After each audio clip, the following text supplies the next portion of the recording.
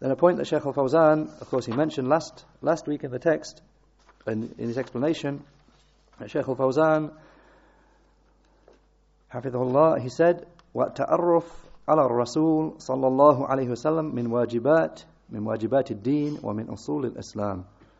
Has he mentioned that acquiring awareness and knowledge about the Messenger sallallahu alaihi wasallam is from the obligations of the religion, and it's from the fundamentals of Islam. So no doubt this is upon us, that we learn what we are able to do about the Messenger sallallahu alaihi wasallam, and about his life, and about what he experienced, and about all about him sallallahu alaihi wasallam, about his seerah. Then from that is something that we can give as homework at this point, which is the lineage, something important, which is the lineage of the Prophet sallallahu alaihi wasallam. Something that should be easy for us to learn, inshallah, something important. And obviously the Arabs, even before Islam, gave importance to lineage, and after the coming of the Prophet Muhammad sallallahu alaihi wasallam, then likewise this was stressed. This was something stressed, preserving lineage. And of course, the most important lineage is that of Allah's Messenger sallallahu alaihi wasallam. So here we'll just have the list of the lineage of the Prophet sallallahu alaihi wasallam.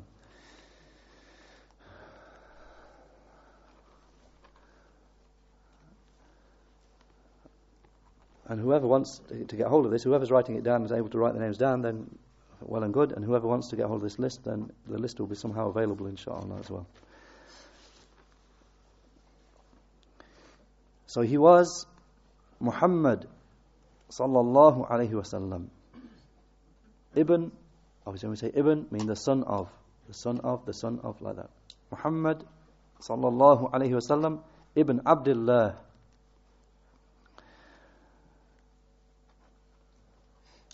Ibn Abdil-Muttalib, Ibn Haashim, Ibn Abd Manaaf, Ibn Qusay, Ibn Kilab, Ibn Murrah, Ibn Ka'ab, Ibn Lu.ay, Ibn Ghalib, Ibn Fihr, Ibn Malik, Ibn An-Nadr, Ibn Kinana, Ibn Khuzaymah, Ibn Mudrika, Ibn Ilyas, Ibn Mudar, Ibn Nizar, Ibn Ma'ad, Ibn Adnan. Just quickly to repeat that, it's in the English fashion, that he was Muhammad sallallahu alaihi wasallam, the son of Abdullah, the son of Abdil-Muttalib, and Abdil-Muttalib was a title, and his name was Shaybatul-Hamd.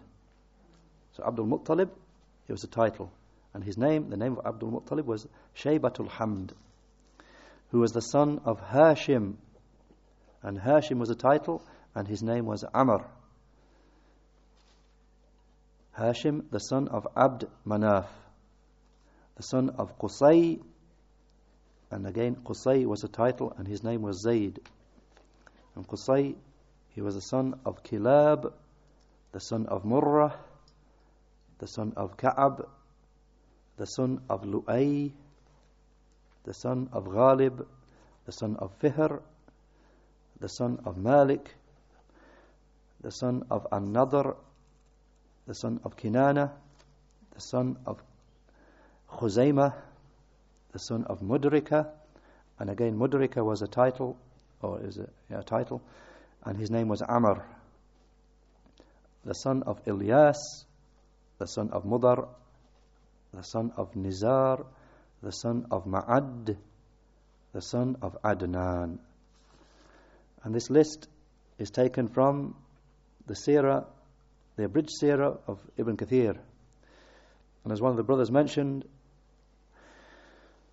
the Muhaddith of Medina, Shaykh Hamad al-Ansari, rahimahullah, he used to recommend that with regard to seerah, that people study the books especially, not to restrict that, but especially the best books in seerah are the books of Ibn Kathir, who wrote some different works about the seerah of Allah's Messenger, sallAllaahu alayhi. So from the most authentic works of seerah, and from the best of them are the works of Al-Hafidh Ibn Kathir. So he wrote a larger book in his Bidayah wa Nihaya. He wrote a seerah of the Messenger, sallAllaahu alayhi.